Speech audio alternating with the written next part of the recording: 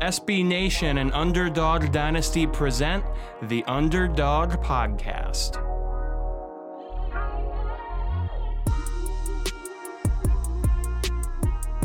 And welcome back to the Underdog Podcast, your home for G5 football. And it's an exciting time for the AAC, which this is the AAC portion of the Underdog Podcast. I'm your host, Joe Broback. That is Dan Morrison. We have a lot to talk about today. A lot of things related to the AAC, obviously. We're talking position previews that started. We'll dive into that. We're doing our team previews as well. So we will talk about our first team in just a little bit. But first, Dan, we're gonna start with a topic that is really all the rage right now, and that is Yahoo Sports and really every other news outlet has announced that a 12-team college football playoff is the favorite. Not actually happening, but it is the favorite by the College Football Ideas Committee or whatever they call themselves.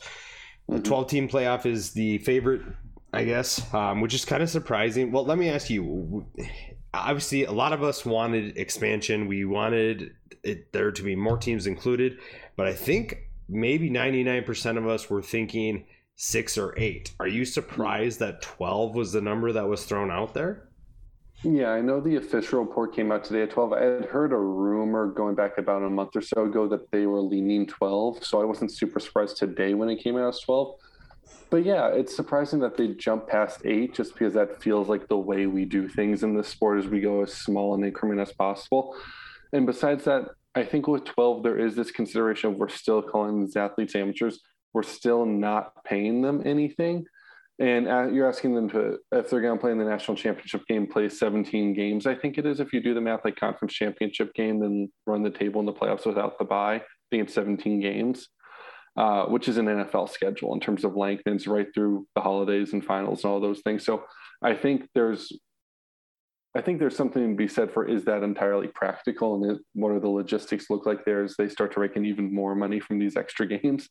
But at the same time, when I heard 12, I really liked it because I think it's better for the group of 5 as a whole to get this 12 games for a couple of key reasons. First off, and this isn't necessarily something I was expecting them to say, but they're recommending the 6 top conference winners get in.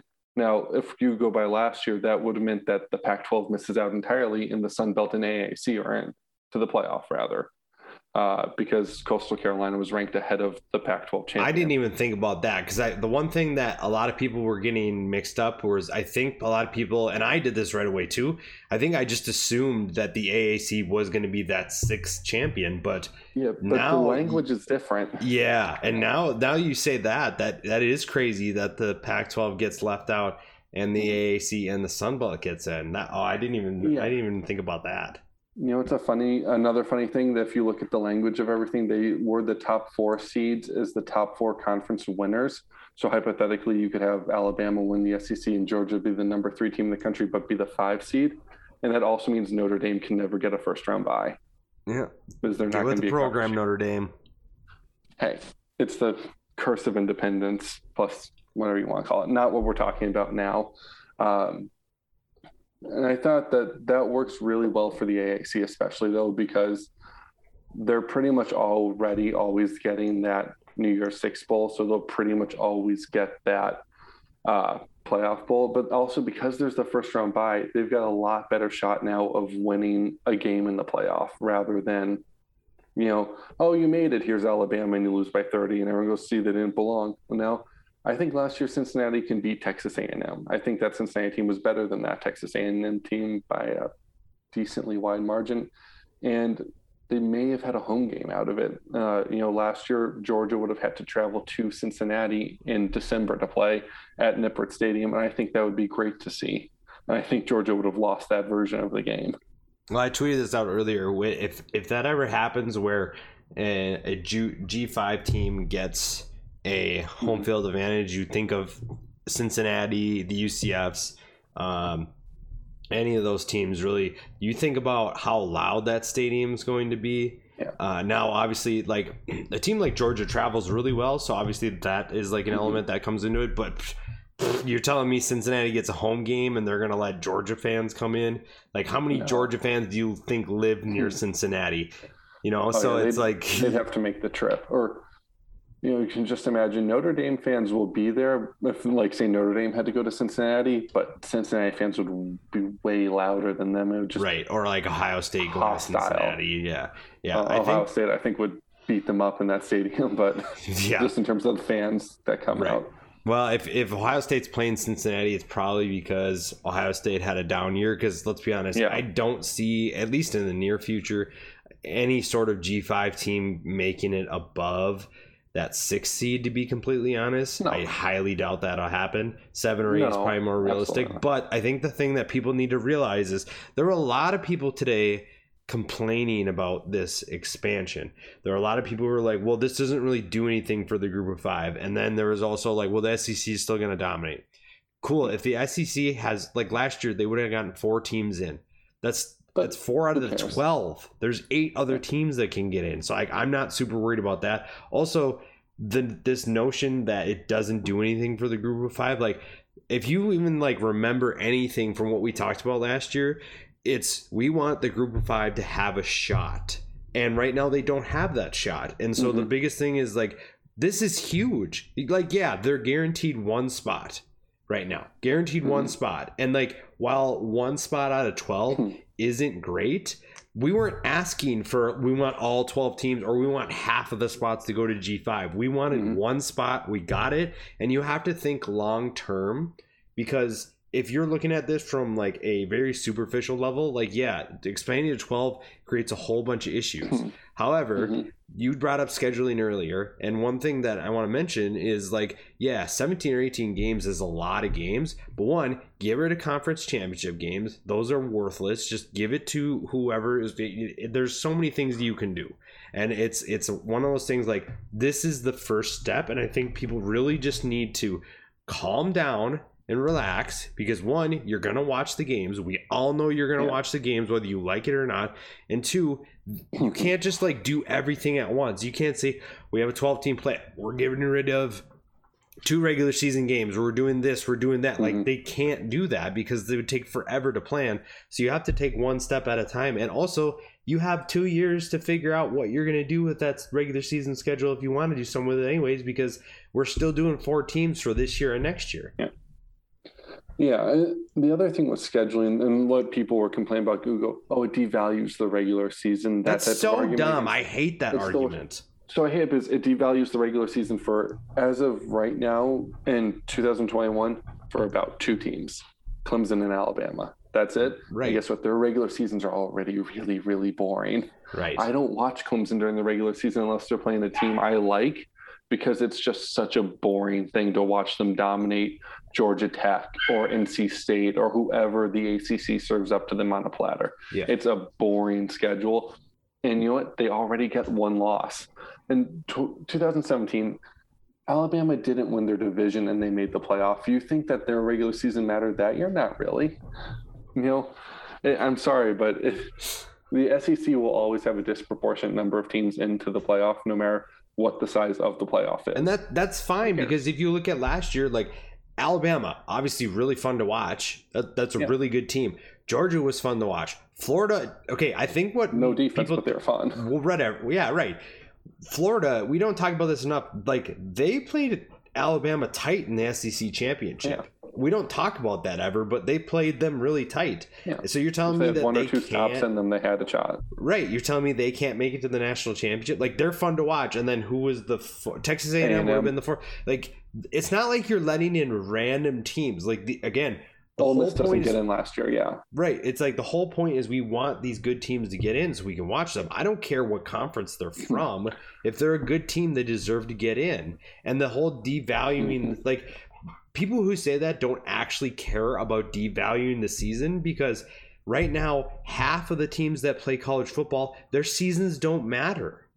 Even more than that, probably. Like, you're telling me that Vanderbilt has a shot to get to the playoff? Like, that's because they're bad. But like, the G5 is literally eliminated before the season even starts. ECU fans, Tulsa fans, they don't watch their teams because they think they can win the national championship. They watch them because they love their teams. Right. It's not it just doesn't have anything to do with the national championship for so many fans. I think it's really arrogant to think that that's the only thing that matters. The other thing I think that's funny about this, and I'll get off the topic after I say this, if you look at the college baseball tournament that's going on right now, or college softball, those tournaments are dominated by one or two conferences. The SEC basically, I think it was like 10 teams made the baseball tournament, and no one bats an eye or complains that, oh, it makes the tournament not as good or devalues anything. No, the SEC is just the best baseball conference, and that's, so what, they got a bunch of teams in. Your conference got someone in too, though, so you all have a shot. Right. And that's what matters most. Right. I don't hear anybody complaining about the NFL. Like, the Bucks won the Super Bowl. Do you think anybody's mad about that? No, they couldn't care less. The only time I'm mad is when the 7-9 Giants beat the Patriots in 2007. That's just because I'm a Patriots fan. I was the only one who's mad about that. Well, yeah, then it's just, I don't know. It's just kind of 9-7, whatever they were. It's just like, you're already devaluing the season, and like, honestly, you're not mad at you. The NFL has how many teams? Is it 12? In the playoffs, like, it's something like that. Yeah, so 12 out of 32. So you have that's like a third, yeah. A third of your teams get in, and now people are getting mad because 12 out of 130 teams get in. Like, let's all calm down. Like, the NFL is the most popular sport in the United States, and like, no one complains about, they play too many games, or their playoffs let too many teams in. Like, nobody cares about that. Yeah, no. The same thing with the NBA and the NHL. More than 50% of their leagues make the playoffs every year, and no one bats an eye. And don't get me wrong, some people will tell you the first round matchups aren't great, especially in the NBA, but you still don't complain, oh man, the Celtics really didn't deserve their playoff spot this year, just to be served up to be beaten by the Knicks, or not Knicks, Nets. Nets. Yeah, that's who they play. I don't watch the NBA, so it's just me throwing out best I can remember from my buddies. Yeah, not my sport. No big deal. But yeah, I think it's overall, though, the playoff going to 12 teams, it's a good thing for the AAC. I wrote an article for Underdog Dynasty a month or so ago when I had heard the initial rumor about 12, about which I thought would be better. I didn't think 12 was realistically the way they were going to go with it, but I do think it's better because there's more of a chance to win that game, though. Yeah, and like I said, 12 was definitely a surprise. It was a very nice surprise, given, like, if you look at how the college football play has been going over the last few years, it's been full of disappointments and frustrations. That's terrible. While it was like, games are awful. Right. Well, and while it's like, well, we were going to get 6 or 8 is what we were thinking, they hit us with 12. And I think the most interesting thing that I read today, there's a lot of quotes going around, but Bob Bowsley, the Big 12 commissioner, he said that he thought that the Power 5 commissioners didn't realize how different it looked from the outside looking in, just because they always had the fast track, which is interesting because, like, you don't expect to hear that from a guy who's in. You know, that's something you'd hear from, like, the Mountain West commissioner or the Sun Belt commissioner, not the Big 12. The one thing I don't like about that is a lot of these ADs and commissioners who are the AD of the, say you're the AD at Texas, or you're the commissioner of the ACC, a lot of times you have to work your way up to those higher paying jobs, and that means you spent time at the Group of 5 level as an AD or some kind of administrator. So you do know, you just don't, once you get to Oklahoma, you forget because your focus is so on your program. So in the back of their minds, I'm sure they knew, but yeah, it's nice that they're at least opening up the thought process on it now. Yeah, I agree. And another thing that, again, it's a long-term solution, a long-term thing that's going to help a lot of fan bases care more about other teams. They're not going to cheer for other teams, but a team like LSU, for example, could go 9-3, and then all of a sudden they're watching Georgia State and Louisiana, and they're cheering for the Panthers because an undefeated Louisiana team is the only thing keeping them from getting in to the playoffs. So it's just, it's better for the sport overall, and I think, like I said, it's a long-term process, but you had to start somewhere. Yeah, it's a good way to convince me to watch Wisconsin football, is what it is. Yeah, exactly. You're more invested. It makes more important games, and I think here's the thing: the quality of play is not going to decrease. None of these kids are going to take it anytime. You're telling me, okay, so here's the thing. I saw someone say, like, we're talking about kids they're gonna sit kids out, or kids aren't gonna care as much. Like, you're telling me that Nick Saban is gonna let a Malachi Moore or a Bryce Young just like throw the ball up for Take grabs? The game off, like, yeah. No. Like, he might sit them, and that's one thing. But like, you're telling me that they're playing, like, they're gonna play LSU and they're gonna think, well, we can afford a loss. Like, no, they're going to try to win every game. So if you think that, you clearly don't understand how anything works for athletes. They're not wired that way. That's just basic competitiveness, is you don't take that game off. The other people are saying, well, now they're not going to schedule anyone tough because they don't have to prove anything in the scheduled to like 2035. They are, first off, they're already scheduled for the next decade.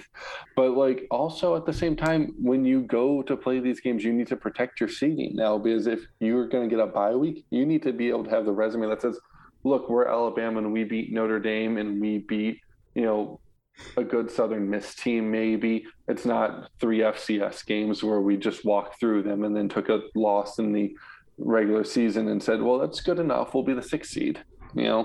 That's not how people work. Right. And it's just a pessimistic point of view, because if you like, sure, Alabama could just say, we're going to schedule the Citadel, Southern, and some Division III school for our non-conference game.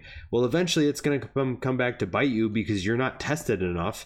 And while playing an SEC schedule is fine, that doesn't always guarantee that you're going to be ready for the playoff. Because what if Alabama doesn't get a team like Georgia and Florida on their schedule and say that everybody in their division is terrible that year? Yeah.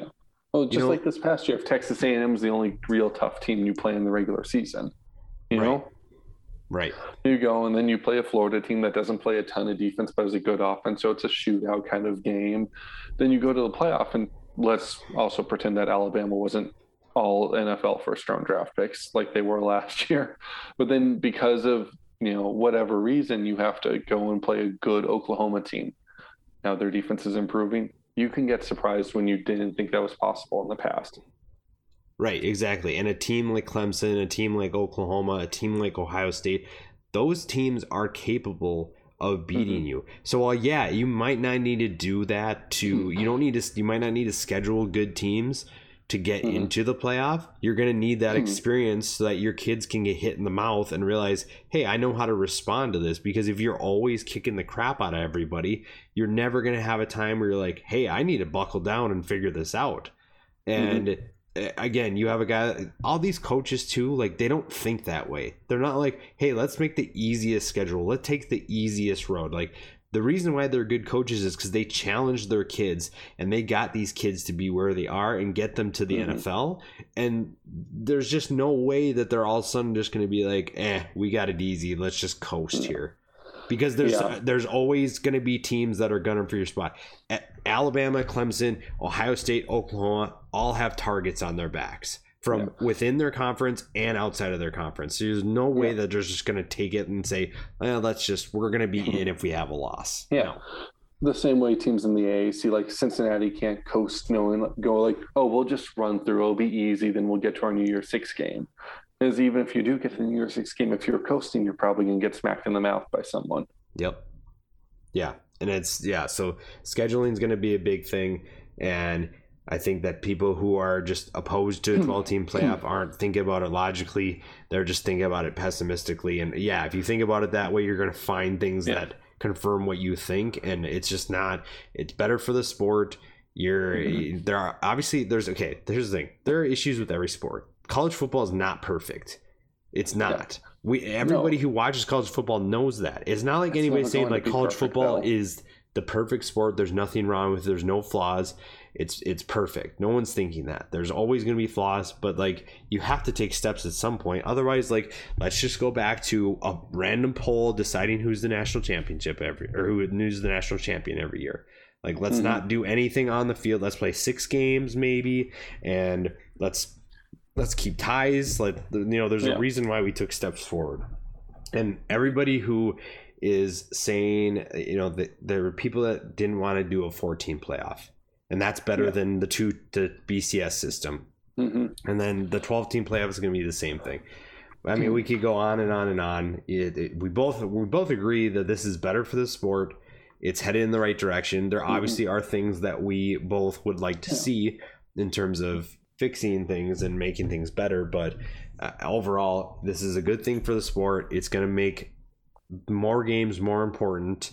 It might not affect the top teams, but this is for the other teams that deserve to have a shot, because we saw it in the first playoff, and there's been a few teams in every playoff since that got snubbed. And I just really, yes, there are going to be teams now that are 13, 14, 15 that feel they got snubbed. But when you have a 14 playoff with 5 Power 5 conferences, that was your first problem. And now it's escalated into something a whole lot different. And I'm glad that the higher powers are at least willing to do something about that. Yeah, absolutely. All right. Well, enough about that. We can do a whole episode. And like I said, we got to get to a team preview here, and it'll be relevant to what we just talked about here. But first, I just started my position preview series for the AAC, and so far nobody's mad at me. So that's good.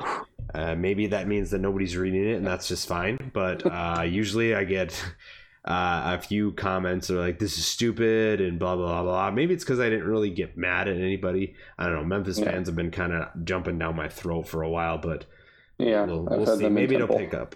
The next installation goes in tomorrow as we're recording on June 10th.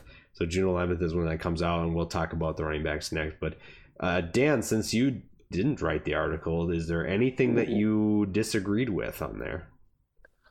Yeah, so I'll start with the very top. Is you had 2 elite quarterbacks. You had Dillon Gabriel, UCF, and Desmond Ridder, Cincinnati.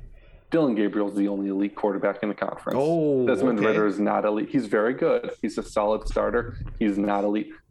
Desmond Ridder nearly lost his job after the Army game last year to Ben Bryant, who's no longer with Cincinnati, but we can talk about all that, the preview.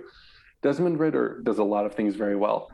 He's not an all-around elite quarterback. So I think there's only one that you can put at the top, and that's Dillon Gabriel, and that's fine.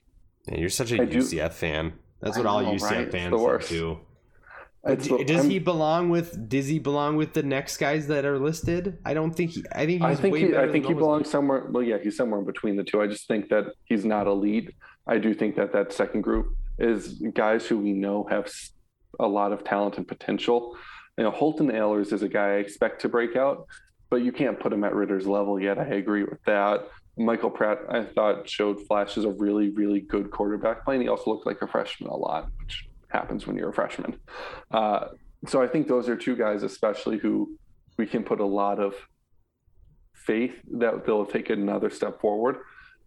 But no, you can't put them as good as Ridder just yet, because Ridder is a great leader. He's a great winner. He's a great decision maker. He's a great athlete. He cannot throw the ball downfield.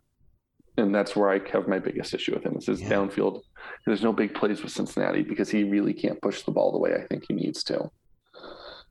Cincinnati fans, if you're listening to this, just ignore Dan. We're going to talk good about you in just a sec. I'm going to say a lot of nice things about Ridder in a second, but that's going to be where I continue to come off of him. Yeah, maybe we shouldn't have talked about this. We should have waited till something else. No worries.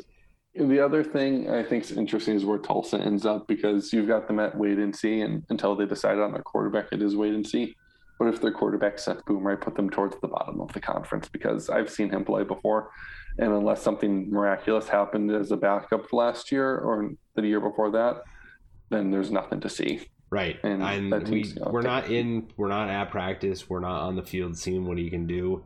Yeah, but like, here's the thing: the last 2 years that he's been on campus, he has been the backup quarterback, and so that means that in practice he looks good enough for the coaching staff to say, yeah, if our top guy gets hurt, which Zach Smith in this case, the last 3 years, he was third string, I guess, his first year, but last year and the year before, he was behind Zach Smith. And so that means that the coaching staff likes him enough where he's not as good as Smith, but if Smith gets hurt, he's the next guy. And every time he went on the field, it was like, what are you doing? And then even against... And there's a reason there's a new guy coming in to challenge him. It's not just his job and waiting. Exactly. In the Tulane game, we saw that Boomer wasn't getting the job done, and then Davis Brin comes in and pulls off a miracle. And honestly, Brin looks so much better. Not even the fact that even if they lost that game, I would have said that Brin looked better because he just looked more confident throwing the ball. And I don't know if maybe practices just aren't his thing, but like to me, the game evidence, though it's just one game, is enough to tell me that Davis Brin is a better quarterback than Seth Boomer. Yeah. Yeah, that and you had a lot of the transfer guys at wait and see, and I think that's probably the right place for them. You can maybe try to rate them under wait and see, like Dewan Mathis, who transferred from Georgia to Temple. He looked really, really bad at Georgia, and I know he was playing an SEC schedule, but he looked really bad, and he was not getting starts over a walk-on there. And I don't know what's he going to look like at Temple. Is he going to have? Is it just going to be a better fit system-wise? Is it going to work out? I think that's wait half the season and then come back to me about whether or not he's working out. Same with Jaron Williams, the former Miami quarterback. He flashed sometimes down there, but he was not consistent. He was not good enough for them. And he struggled in the spring game, too. He did. Cade Forden looks like he's going to be the guy there who's, another guy we've seen very little of since he transferred from Power 5 to USF. So that's another spot where I think you have to give it half a season to see where they're actually at quarterback before you can really accurately rank them. As of right now, it is a guessing game. Tanner Mordecai, of all the transfers, I think is the one that we can feel the safest, and he's probably pretty good. Yeah, and the thing with that is I have this principle of like, if we really don't know anything about them, you can't project anything. I mean, you can project all you want, but like even guys like Bryce Young in Alabama, I think that he's going to be very, very good, but I'm not going to put him as like a top 10 quarterback because he hasn't done anything on the field. I think that we try to project too much with top 25 polls and position rankings. We try to project too much. Like you look at Jeremy Johnson at Auburn and how everybody was like, he's a top 5 quarterback. He's the top 10 quarterback. And then he was garbage.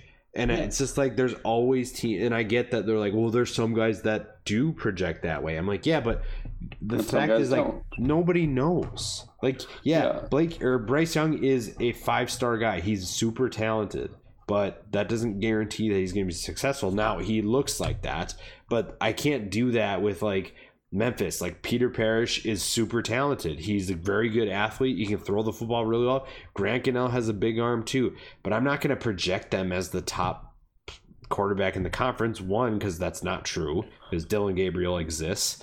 And two, it's just like you haven't seen either of them play with their current team, and we really don't have enough of the sample size to see. And like the other thing with Grant Gunnell is he played at Arizona and he didn't look that great. So now all of a sudden he's at Memphis. Leaving Arizona because he couldn't get on the field at Arizona, who is terrible. Right, they're bad. Just terrible. Like where would they finish in the AAC? Third from last.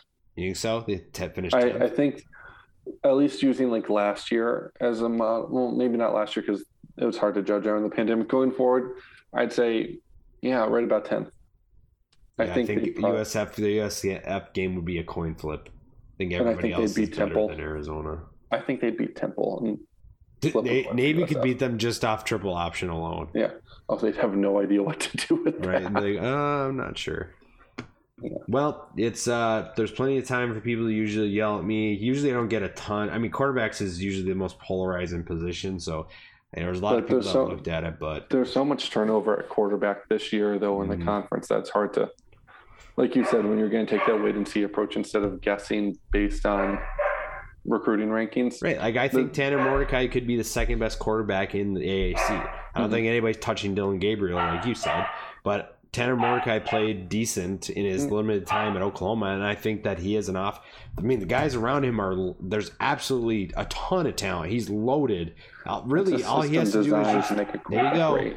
You go do it. Like, he doesn't have to do anything. And if if he's not that good, he literally just, hey, I'm going to throw the ball deep to Reggie Roberson, let him go get it. Hey, I'm going to throw a screen to Danny Gray, let him go I'm going to hand the ball off to Ulysses Bentley. I'm going to throw the ball to Grant Calcaterra. Like, it's just, how can you not be good in that offense? Exactly. So, I mean, if I were a betting man, I'd say he'd be up there, but I get why you're not putting all that emphasis on guys who we haven't seen with this current team because we don't know, and I think that's fair. Exactly. All right. now we're going to dive into the team preview. We wasted enough time avoiding, and we previewed, we kind of mentioned it before. We're talking about the Cincinnati Bearcats, and this is a team that won the AAC last year after finishing second to Memphis 2 years ago. They go 9-1 in 2020 in a weird year, and then they have the close loss to Georgia in the Peach Bowl. In terms of returning production, there's not really a ton that they lose. You lose both tackles on the offensive side of the ball. You lose Jared Dokes at running back. Up front on the defensive side of the ball, you lose Elijah Ponder. And on the backside, this two safeties and James Wiggins and Derek Forrest. But the biggest thing that I think we need to talk about, and we kind of just talked about in this article that we just discussed, Desmond Ridder. You mentioned before, we talked about it, and it's been well known that, yes, he nearly got benched at the beginning of the year, but at the same time, you could say his last few games during the season were really, really good. So the biggest question is, which Desmond Ridder are we getting? Are we getting the one that finished the season strong, or are we getting the one that struggled mightily? And one of the things that you also mentioned is pushing the ball downfield. Now, granted, Cincinnati was so dominant on offense at times that all Ridder really had to do was to dump it off to his tight end that's running across the formation and just let them do work. And I think that this year he's going to have to do more in order to bring this offense to a new level. Yeah, I agree. What they do at Cincinnati, which is incredibly effective, is that RPO game where he can either give to, it was Dokes, now it's going to be mostly Ford, and whoever else kind of fills in that backfield. Yeah, Jerome Ford's going to be a stud. Yeah, I expect him to be very good this year. But yeah, they would do that either hand to him, or they'd have the tight end coming across, usually pretty shallow, maybe a wide receiver about 10 yards downfield. And Ridder could also run with the ball depending on, there's some variation, but it was basically RPOs in that manner. And Ridder fits that system very well because he makes decisions very well and makes them quick. He's got a lot of experience, and he's a very good athlete. The issue is when you do that all game against a defense like, say, I know there's not a ton of these in the American, so maybe it's not the end of the world, but say when you play in Notre Dame, you're going to have to push the ball downfield because you cannot paper cut Notre Dame's defense to death. You just can't. They're going to be better than you, and they're faster, they're stronger. That's the reality of who they're recruiting and who they're bringing in. You saw this at the Peach Bowl. Cincinnati could not consistently score against Georgia because that was a faster, stronger defense than they had, and you can't paper cut them the way you can paper cut Memphis or UCF. So you're going to need to be able to push it and put pressure on them vertically as well. Ridder has never proven that he can do that. And that is where, if there's a fault on the offense, it's either there or depending on how they replace the tackles, particularly James Hudson. One of those two things goes wrong, you could have some issues on offense.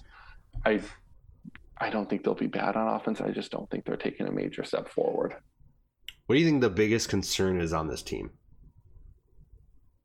Depth on offense. I think if Ridder gets hurt, now they've got a very good backup there, but he's never really played. I'm forgetting his name right now, but he's the highest recruit in their history, basically, which is why I should remember his name when we're doing the preview. But the guy they just signed? Yeah. Brady, was it Lichtenberg or something like that? Yeah, they've got talent behind these guys. It's just very unproven. Oh, yeah. So if the offensive line replacing the tackles, if that doesn't go well, if Ridder gets hit more, if he gets knocked out of some games, we don't know what's behind him. Can Jerome Ford carry the entire backfield on his own? Because we don't know if everything's going to work out replacing him. I think he'll be fine there. These are nitpicks. I'm trying to come up with what could go wrong. No, I think this is going to be a team that scores 28 points a game or so, 28, 30 points in that range. They're not going to blow your doors off, but they're not going to need to with their defense. I have three big concerns with this team. 3? Okay. I have 3. The fourth one, you could say a new face running the defense, but we'll talk about that in a second. I'm not super. That's its own thing, yeah. First one is the tackle positions, because if you recall in the Peach Bowl, James Hudson got ejected for something super dumb. It was just such a targeting, dumb, right? Yeah, just a stupid play. It plays over, and I understand it was tough, but the play was over. It was dumb. Whatever. If you watched, what's the Georgia guy? Azeez Ojulari. Yeah. if you watched him against the backup that they put in, it was like horrendous. Horrendous. Yeah. Like, not James Hudson wasn't like dominating that matchup by any means, because Ojulari's a great player. But it was so different. They completely lost the ability to go to that side of the field. It did stop the offense in its tracks. That's my biggest concern, because we saw what happened last year. Now it's new year and they can figure it out. Whatever. More development, that's concern. Yeah. Now you have two new, because Darius Harper's also gone. So that's my biggest concern. Number two, which this leads into that, is what you mentioned, quarterback depth. If Ridder gets hurt, this team's screwed. Because while Desmond Ridder has his limitations, there's also things that he's still a very good quarterback. And he's experienced. You can't teach what he has. Yeah, this is going to be his 4th year as a starter. He's the winningest quarterback in Bearcats history. There's no way to get around those things. Yep, exactly. That's going to be my second concern. Third is, can the wide receivers actually become explosive playmakers? Now you have Michael Young really came on strong at the end of the year. Alec Pierce is one of the most underrated wide receivers in all of college football. And then who's the third guy?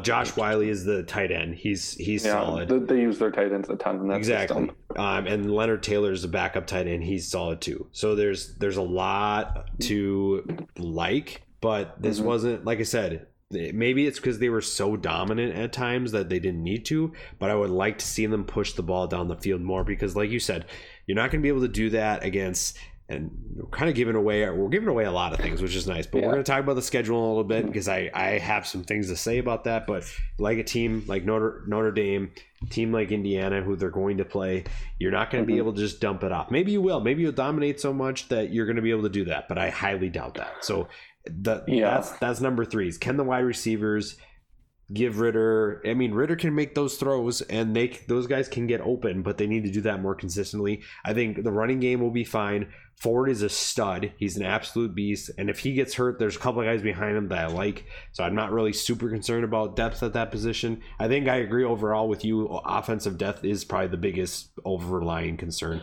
but can the wide receivers be more explosive than they were last year? Yeah, and I really like Michael Young in particular from that group. I think he's an excellent wide receiver. I don't see them necessarily becoming the way the UCF wide receivers were last year, and maybe that's partly by system design. Maybe it's partly by ability, but I don't see them getting to that point. That I don't think there's like a Devontae Coxey or one of those guys who can just go and put up monster numbers. I just don't think it's there. Yeah. And we'll flip to the other side of the ball here, because this is a side that I'm not as concerned about, just given the amount of talent returning and the depth that they have. D-line's going to be an absolute nightmare to block. Myjai Sanders is one of the best defensive ends in the country. Marcus Brown and Curtis Brooks are solid up front.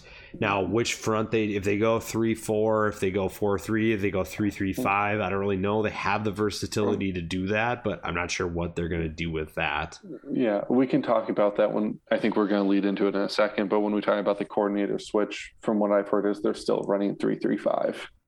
Yeah, and let's actually go into that. So the biggest concern of the defense has to be the shift in leadership there. And it's not necessarily that Mike Tressel isn't going to be a good coach. It's just that he's not Marcus Freeman, and we know what Marcus Freeman can do with Cincinnati's talent. And obviously they're going to see there's a lot of things we're going to talk about with that Notre Dame game that might take us a long time. I think the Notre Dame game is going to be fun to talk about. But are you concerned with... I don't think they're going to reach the ceiling that they did under Marcus Freeman, but I still think this is one of the best defenses in the country. Yeah, so let's talk quickly about Mike Tressel, because I don't think a lot of AAC fans know him. He was at Cincinnati going back 20 years ago now as a grad assistant. He was a grad assistant at Ohio State. I think he was a linebackers coach at Cincinnati. But that's how he knows Luke Fickell. He was at Ohio State. He was under Jim Tressel, who was his uncle as a grad assistant.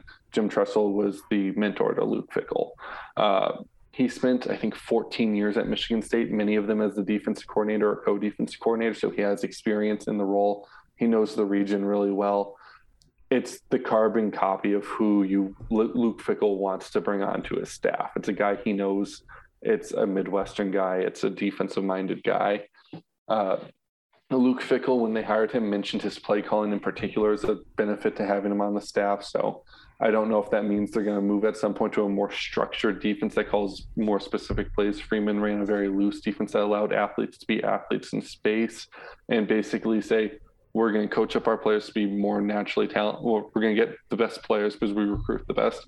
Then we're going to coach them up to be as developed as possible. And then they're just going to be better than you in space. And we're going to win one-on-ones, which is what they've been doing under Marcus Freeman a lot of time. So maybe there's a little bit more play calling scheme, but from what I've heard so far, it's still 3-3-5.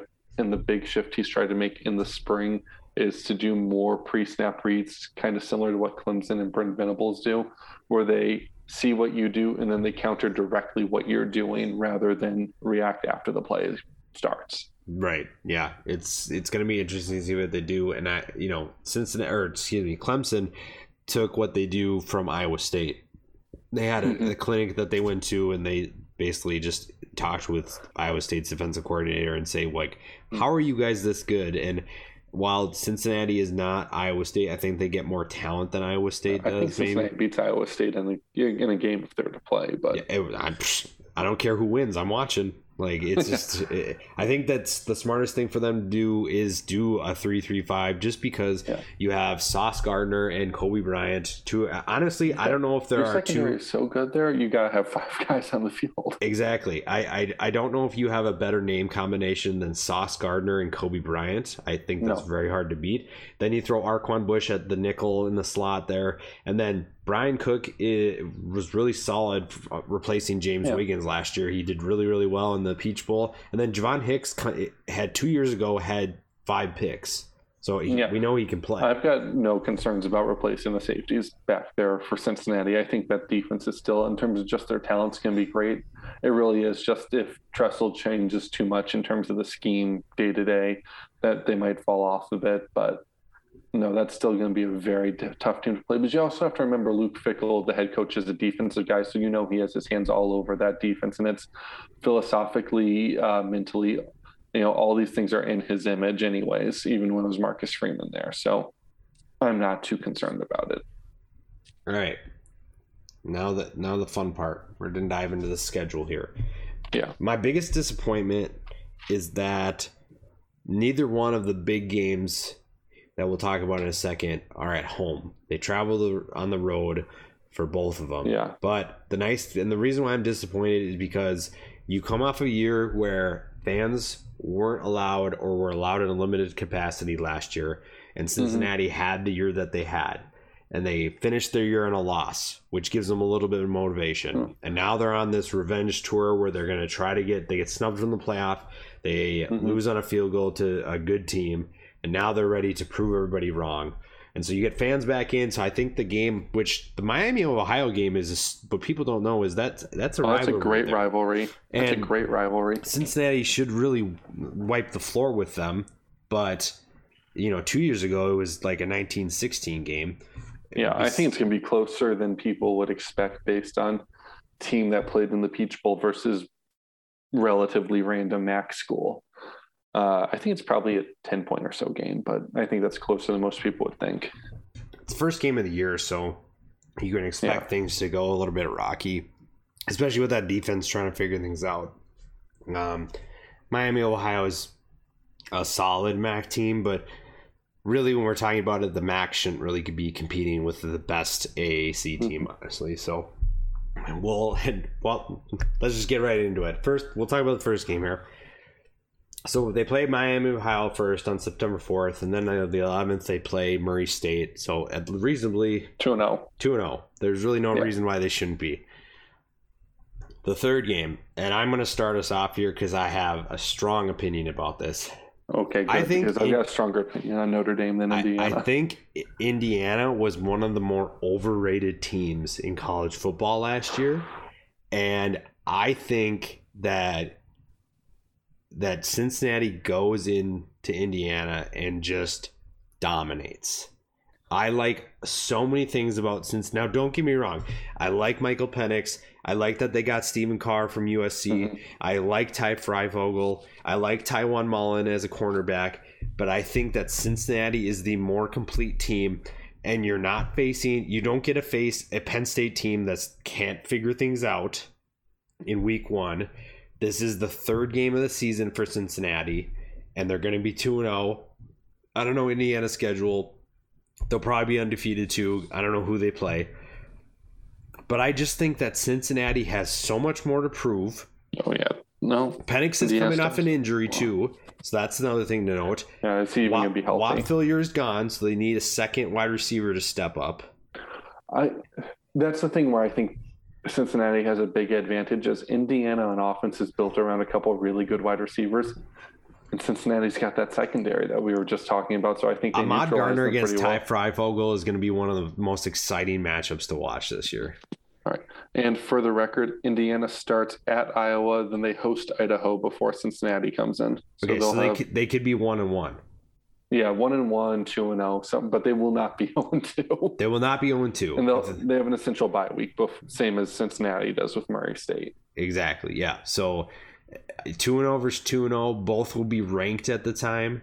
One of the best. The thing is, so with the 12-team playoff, which we're not going to dive into this too much. With the 12-team playoff, that becomes a really relevant game. Big Ten teams are going to pay attention to what does Cincinnati do against Indiana? What does Indiana do against Cincinnati? Mm-hmm.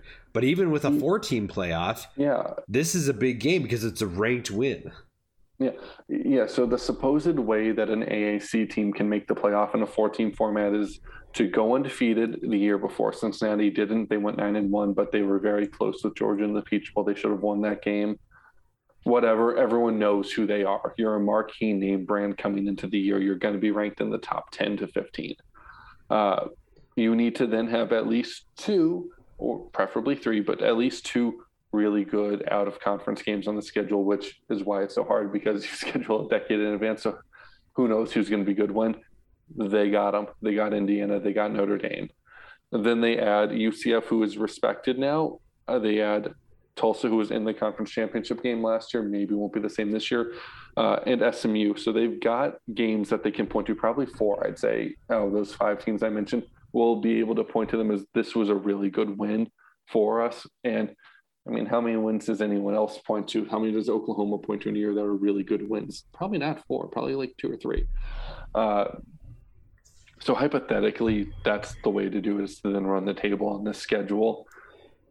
If they do it, I can almost guarantee the goalpost gets shifted again, and people go, well, it was actually a pretty bad Notre Dame team. If you looked at, they were replacing the whole, offensive line, the quarterback, blah, blah, blah. And then they'll end up number 5 or 6 and go play in the Fiesta Bowl. Well, I think that Indiana and Notre Dame have to finish with 3 losses or less. Because if Indiana finishes like 7-5 or 6-6, people are gonna be like, "Well, Indiana wasn't that good." I don't think Notre Dame drops that far. I think they're too talented to be anything below 8-4. But like, if Cincinnati wins both, but if Cincinnati wins both of those games and those 2 teams end up flopping, those 2 wins all of a sudden don't seem as impressive later. Honestly, the bigger issue I think Notre Dame will give Cincinnati in terms of impressive wins. I don't think I don't think Notre Dame will be worse than 10-2. I just think they're going to be the most depressing to watch 10-2 team there is in the country. I think they're going to play a lot of really ugly games next year, and that's fine. They're Notre Dame. They're going to, they'll probably go play in the Citrus Bowl from it or whatever. But a Citrus Bowl Notre Dame team that no one was really impressed by doesn't help Cincinnati out the way they need it to. Yeah, and so we'll dive into the Notre Dame game because you write for Slap the Sign, so you into the Notre Dame territory, you kind of pay attention to that. And live in that world. Exactly. And it's kind of funny that they're playing Notre Dame because Marcus Freeman obviously goes there, and that brings a whole new dynamic to it. My one question is, the one thing that I just thought of as we were recording, does Marcus Freeman kind of have an advantage here because he knows what Cincinnati's going to run, even though he's coaching in Cincinnati kind of have an advantage because they know what Marcus Freeman's going to run? I mean, but like the only thing that I'll counter with that is because what I'll say is that in the last year, we just talked about how Cincinnati's offense was fairly simple. So do you think that like Cincinnati's offense probably wasn't, when they did one-on-ones or ones versus ones, I should say, do you think Desmond Ritter's chopping up that secondary? And now you go to... No, I don't. Yeah, now you bring in like... Now Desmond Ridder has to figure out a way to beat Kyle Hamilton instead of James Wiggins. And that's going to be the biggest issue in the Notre Dame game with what I was saying earlier, with not being able to stretch the ball downfield. If you let Kyle Hamilton play downhill on you, you're done. Because he will break Hamilton up best safety in college football, and it's not particularly close. He's going to play the whole game downfield until you beat the other safety, because you're not going to beat him even if you had him running the wrong direction. You're just not. He's going to come hard downfield at all these RPOs, and he's going to be right in the tight end's ribs every single time. If Ridder keeps it, he's fast enough to get off the tight end and get over to Ridder for a very short gain. And that's why I'm concerned, because I think the rest of the Notre Dame front seven, which is one of the better front sevens in all of college football. Exactly, yeah. And that's why I'm concerned, because I don't think that Ridder had a ton of success when they did ones versus ones, because if Freeman is that good, I guarantee you that defense ate the offense alive, and that's what made the offense better. But I don't think that Ritter's all of a sudden going to figure out how to, like, that's why I think that Freeman has the advantage, is because he already knows how to get Ridder uncomfortable. They have 2 new tackles, so he's going to attack that. And they have receivers that are not unproven, but they're not explosive. So he's probably just going to be like, we're going to load the box. If we have to put Kyle Hamilton back and just play one deep, then we're going to do that. But I just think that he has the advantage there, and that's going to, even though there's a ton returning for Cincinnati and not as a ton for Notre Dame, and there's a lot coming back for Notre Dame still. Well, Notre Dame's defense has a lot coming back. Yeah, the exactly. One weak point on defense is cornerback, but it's cornerback, which is wiped out when you play Cincinnati, because they don't have wide receivers who have proven that they can win one-on-ones consistently. That's why that's my third. And besides, Kyle Hamilton's over the top. Exactly. So even if you do beat a guy, you've got Kyle Hamilton that you also have to deal with coming from, the safety position. And the concern, if you're a Notre Dame fan, which I'll turn it around a little bit, because I do write for Slap the Sign, I do a lot about the Notre Dame offense lately, because I'm not a fan of it, to be honest. That Notre Dame offense has a ton of question marks. 4 offensive linemen graduated. The one returning offensive lineman's coming off a broken foot. He was the center last year, Jarrett Patterson. And they don't know where he's going to play on the offensive line, because they're considering, do we keep him at center, which is his natural position, or because he's our best offensive lineman, do we kick him out to tackle? So no one knows what any of the 5 offensive line positions at Notre Dame looks like right now. It could be Jarrett Patterson at any slot, probably either center or left tackle, followed by Josh Lugg is probably going to get a spot. They just got Kane Madden from Marshall. Yep. So he's probably coming over to start, if I had to take a guess, which means they've got slots after spring practice. They still don't know who's the starter in. So there's questions on a Notre Dame offensive line that has almost always been list your All-Americans and put them there. Liam Eichenberg was drafted, I think, in the 3rd round this past year, and he was the first Notre Dame left tackle ever under Brian Kelly to not be a first-round left tackle. That's insane. Do you contribute that to COVID, or do you think that he wasn't as good as people thought he was? Eichenberg? Because I thought he was good. Eichenberg was good. He just wasn't great. He wasn't Mike McGlinchey, Ronnie Stanley, the Martin brothers, Quentin Nelson. These are the guys who came before him. You have to remember. The guys who came before him are all pros in the NFL. They're not just getting drafted high; they're succeeding. So he wasn't quite at that level. That's all. But anyways, they have to replace the offensive line, which we don't know if they will succeed. I suspect they'll do pretty well, but they might have growing pains early in the season. It's hard to say. Second question's the quarterback. Jack Cohn's the presumed starter. But he's not – he's kind of like Desmond Ridder, and he's not going to do anything so special. He's going to be solid. He's like every other Wisconsin quarterback they have, where it's like you show like signs of Jack Cohn's gonna be super good, and then 2 games later you're like, why is Jack Cohn a Division I quarterback?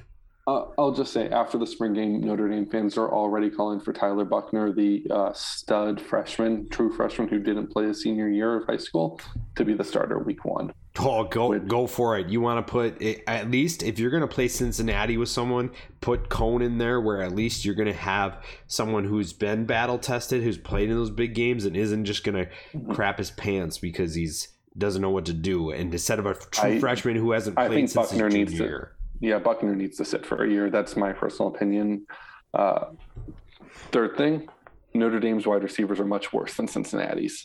They don't have a prayer. There's no way. They're terrible. Dude, Michael Mayer's pretty good. I guess he's not. He's a tight end. Yeah, he's a tight end. He's excellent. Hey, throw the tight end 30 times. And that's what they're going to do. Tommy Rees said something about well, that's all I did when I was at Notre Dame. So that's all you could, Tommy. That's all you could do is throw to Tyler Eifert. Okay, here, is it Tommy or is it Tom or is it Thomas? What are we, Mr. Reese? I'm still calling him Tommy because that's what I remember him as a player. I think he said he doesn't really care that much, and there was a debate about whether Tom's more adult now that he's 29 years old. Or whatever he is. Well, even with the talent they have, we've been saying it, going against that secondary is not going to be easy. So unless you want to put like Chris Tyree out in the slot or something like that, like they're gonna run him 30 times a game, zone read left, zone read right, and then Kyron Williams the other 30 times.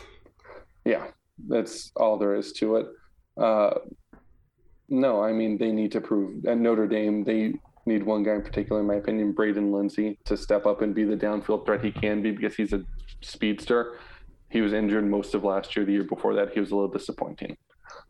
They need him to step up. He's the guy. If Notre Dame can get him going, the whole offense can click. Until that happens, though, they're not going to be able to do anything but run the ball and throw to the tight end over the middle.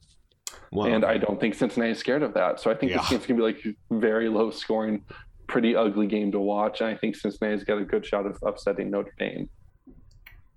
Okay, cool. Then we'll go into this because that leads perfectly. Well, one thing I'll say is that Tulsa cornerback Caleb Evans has Notre Dame in his top 5, so that could be a name to keep an eye on. My understanding is the top 5 is really a top 2 between Notre Dame and Texas. But that's my understanding of where he's at. Yeah, that'll be interesting to see, and that will be a familiar face for the Bearcats. If he goes there, then Notre Dame's defense pretty much fixes their last issue, which is corner. Well, okay, so then let's go into the one. We'll just wrap this up really quick. We'll wrap up the game, and then we'll go into the conference schedule. What is the one thing that Cincinnati needs to do to beat Notre Dame, to ensure that they win? To beat Notre Dame, they need to throw over Kyle Hamilton's head in the first quarter. They need to make him respect their ability to throw deep. Bombs. Well, they need to complete it too, but no, just throw them. I don't care. Close your eyes them and let's see what happens. Grip it and rip it. Yeah. So that's the thing. You need to get Kyle Hamilton out of the box. You need to make him respect what you're doing underneath so that you can actually do what you do underneath. It still won't be easy, even if he's back in the secondary, but you can't let him know what's coming.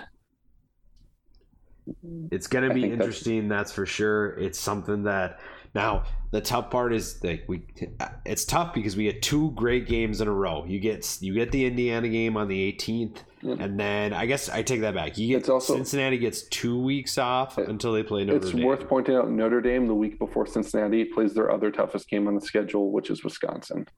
Oh, okay. So now I'm really liking. Now I'm really liking Wisconsin to Cincinnati like that. Okay, that's really nice. So I guess it's not as tough as I was thinking because I forgot that it's 2 weeks between Indiana and Notre Dame. So they really can't look ahead because there's nothing coming up the next week. And I think they beat Indiana soundly, and I think that then that builds up to a potential top 10 matchup. And you're right about there, depending on how Notre Dame does against Wisconsin. Exactly, yeah, and that's going to be interesting to see. Now, the thing is, even if they get to 4-0, it's not like it gets easier from there.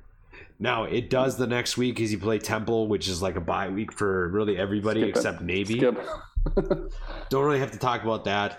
But then, really, the matchup I think everybody has circled in terms of the AAC is Cincinnati-UCF, which has been one of the better matchups in the last couple of years. Yeah, and it's at Cincinnati this year. It is at Cincinnati, which was the last time. Did Cincinnati? Last year was at UCF. The 2019 game was at Cincinnati. That was when UCF lost its conference winning streak that had started back in 2017. That's right. And Gabriel looked really bad. That was the game. Yeah, that was the game Gabriel really looked like a freshman.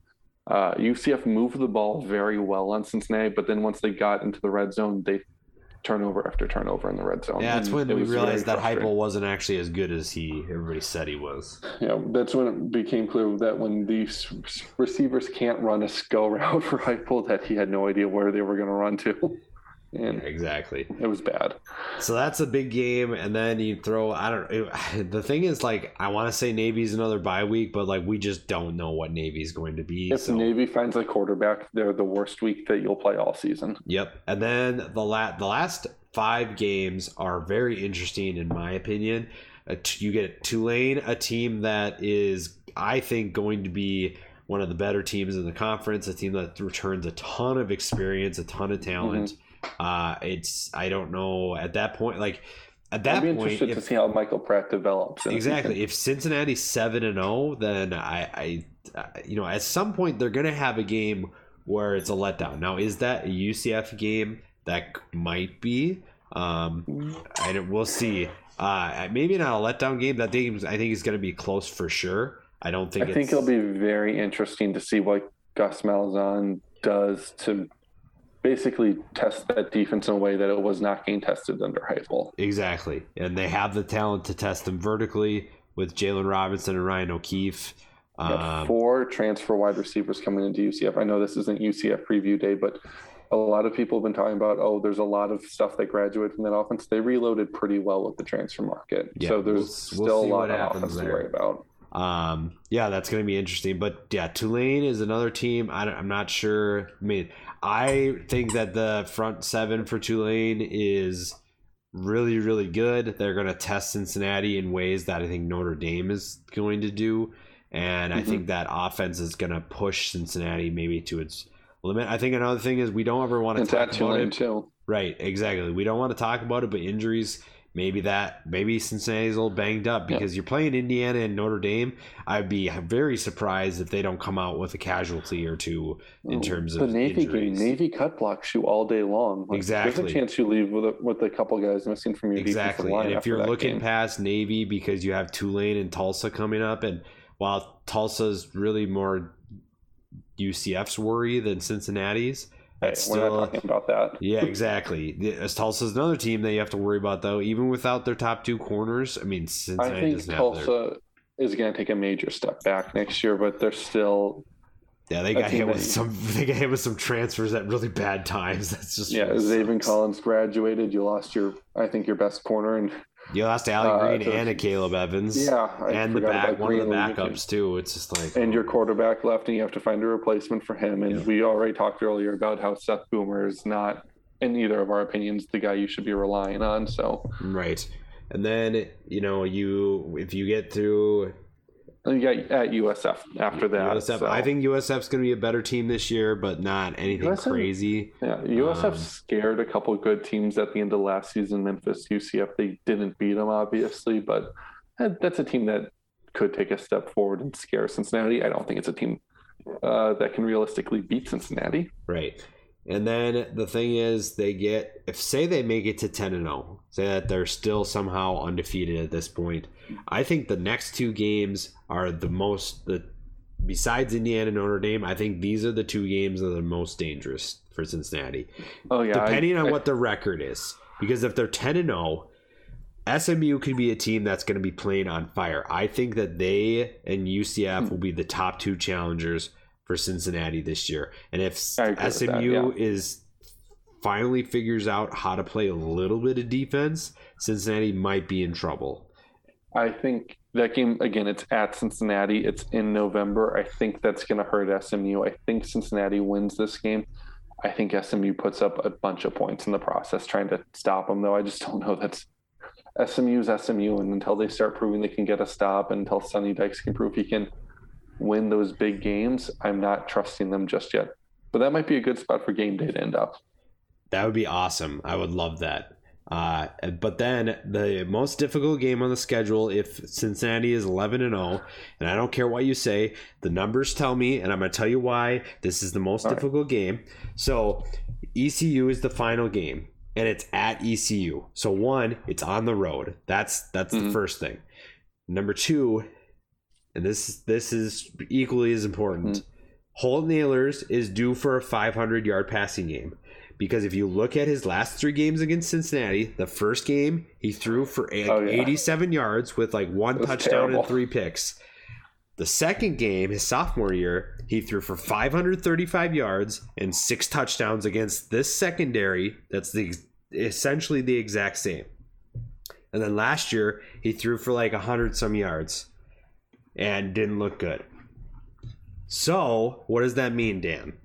I think that it means that he's supposed to be good next year. It means he's due for 500 yards and like 5+ touchdowns. So Cincinnati, if you're 11-0, I'm sorry, you're probably going 11-1 because Holton Ahlers is gonna carve you up because he did it 2 years ago. No, and he probably isn't gonna actually do that because I don't know what Holton Ahlers is gonna do. But Lob Numbers says that he's due for 500 yards and 5+ touchdowns. So I'm sorry, it just is what it is. It's going to happen.